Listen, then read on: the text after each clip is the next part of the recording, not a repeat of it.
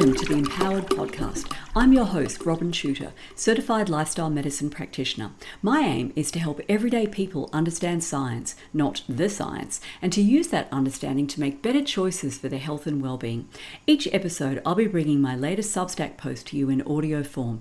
For the full visual experience, including graphs, charts, images, and videos, view the accompanying post in my Empowered Substack. And now, let's dive in. Episode 50, Ketogenic Diets, Part 6, The Gut Microbiome. Previously in this series, I've discussed the origins of the ketogenic diet and the biological role of ketone bodies in Part 1, whether living in a state of ketosis is normal and natural in Part 2, whether ketogenic diets are effective for weight loss, that was Part 3, and for insulin resistance and diabetes, Part 4, and whether ketogenic diets can cure cancer, Part 5.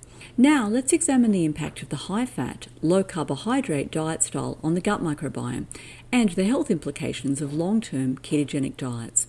First, a short primer on the human gut and microbiome.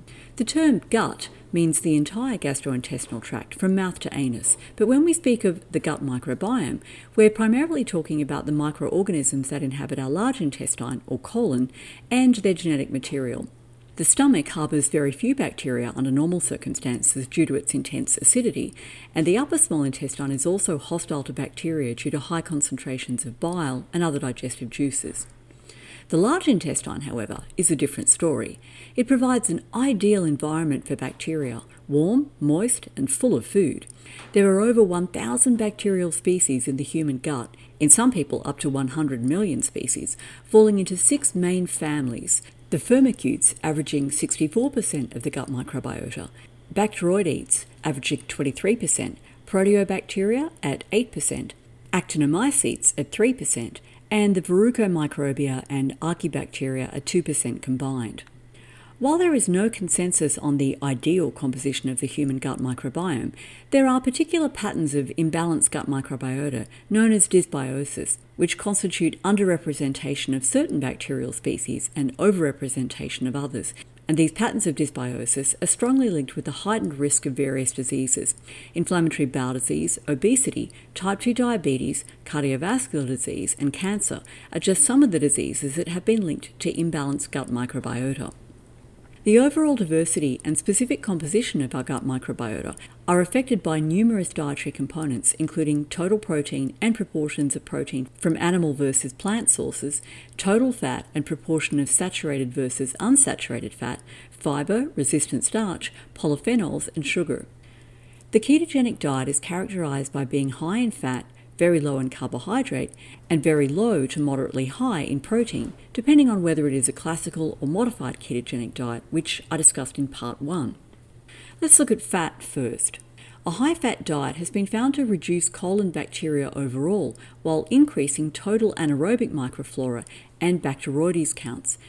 Bacteroides are normally beneficial organisms, but overgrowth is associated with inflammatory bowel disease, severe antibiotic-resistant infections, and colorectal cancer.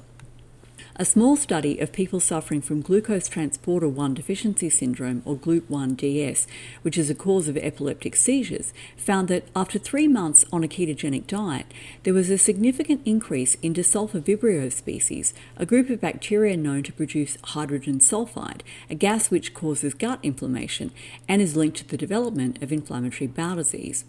In a study of people at high risk of metabolic syndrome, switching from a diet high in saturated fat, which is typical of the ketogenic diet, to a low-fat diet increased the numbers of beneficial bifidobacteria, and this correlated with reduced fasting glucose and total cholesterol, in other words, a reversal of metabolic syndrome.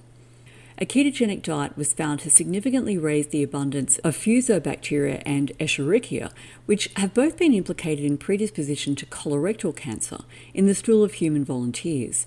At the same time, the ketogenic diet dramatically reduced the relative abundance of actinobacteria, with those beneficial bifidobacteria once again showing the sharpest decline. A high-fat diet increases intestinal permeability, that is, it causes leaky gut, by turning off the genes that code for proteins that comprise tight junctions, the seals between neighbouring intestinal cells. Tight junctions are intended to stop unwanted or dangerous gut contents, such as undigested proteins and bacterial toxins, from leaking through the gut wall and into the bloodstream. One of those bacterial toxins is endotoxin, a component of the cell walls of gram-negative bacteria, including Bacteroides, Alistipes, and Bilophila. Saturated fat intake, in particular, increases the absorption of endotoxin from the gut into the bloodstream. The presence of endotoxin in the blood, known as endotoxemia, is a powerful trigger of inflammation and is associated with reduced glucose tolerance, which can eventually lead to diabetes, body weight gain, fat mass development, and oxidative stress. People suffering from major depressive disorder have been found to have higher levels of serum antibodies against endotoxin than non-depressed people, indicating leaky gut and an immune response to endotoxemia. Mice fed a high-fat diet were found to become more vulnerable to anxiety-like behaviour. Although research linking high-fat intake to anxiety in humans is lacking at present, the fact that mice suffer the same loss of microbial diversity on a high-fat diet as humans do, and that this loss of diversity is correlated with anxiety in mice, should give serious pause for thought, especially given the simultaneous popularity of ketogenic diets and the explosion in the incidence of anxiety. High-fat intake also increases the amount of bile secreted by the gallbladder into the small intestine.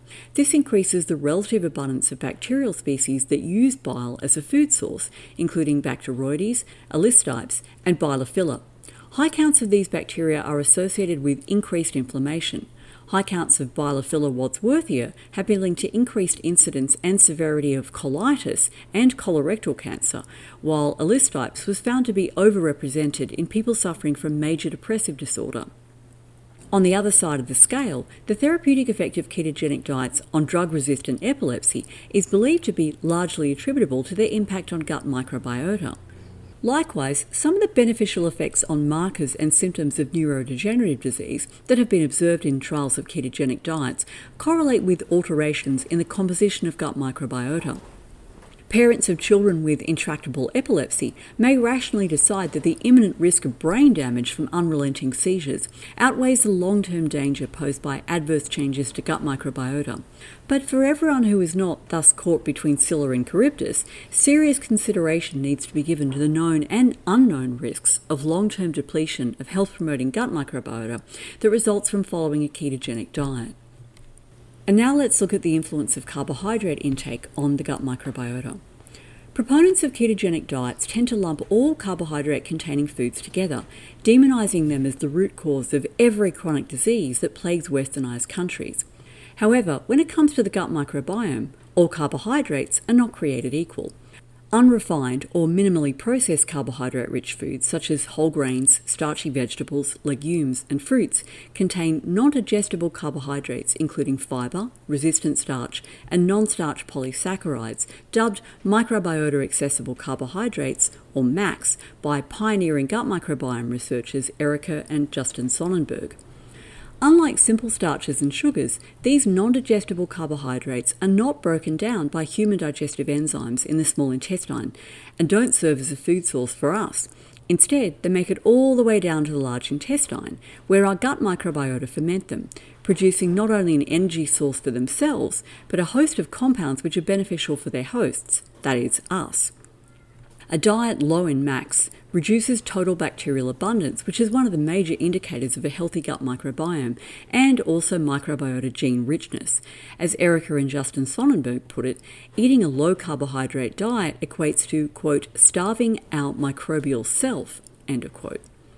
The consequences of this impoverishment in total numbers and diversity of gut bacteria are not yet understood, but it's worth noting that humans who live a more primitive hunter-gatherer lifestyle, such as the Hadza of northern Tanzania, have far greater microbial richness and biodiversity than typical Westerners, a characteristic linked to their high consumption of fibrous plant foods and strongly correlated with their freedom from typical Western diseases including obesity, diabetes, and colorectal cancer.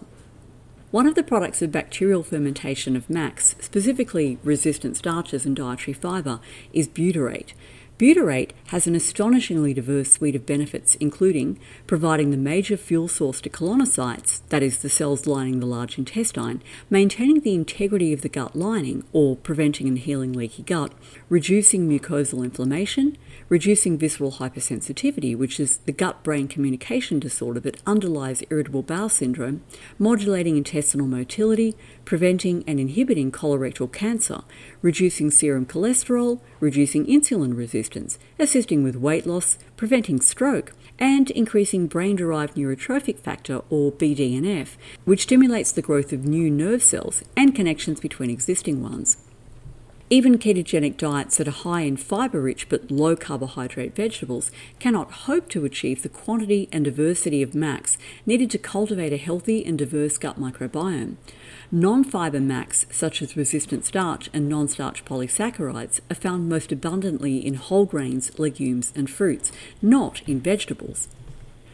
The American Gut Project, a massive citizen science project which is using big data to help fill in the gaps in our knowledge about the complex web of linkages between our diet and lifestyle habits, gut microbiota and health status, reported in 2018 that the single greatest predictor of microbial diversity is the number of different plant foods eaten per week.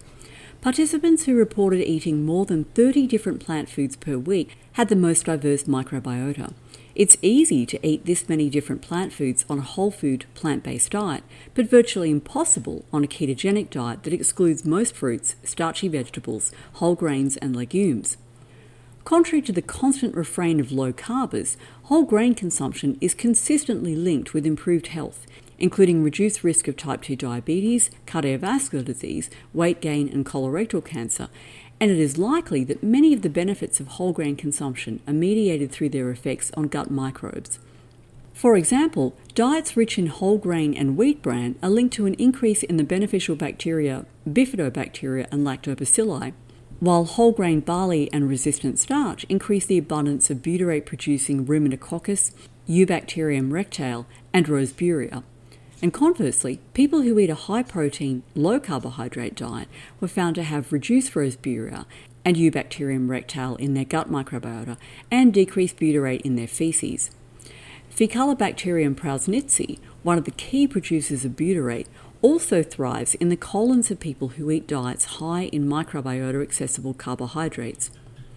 The real-world effects of these diet-induced alterations in gut microbiota are serious and multifaceted. Here are just two examples.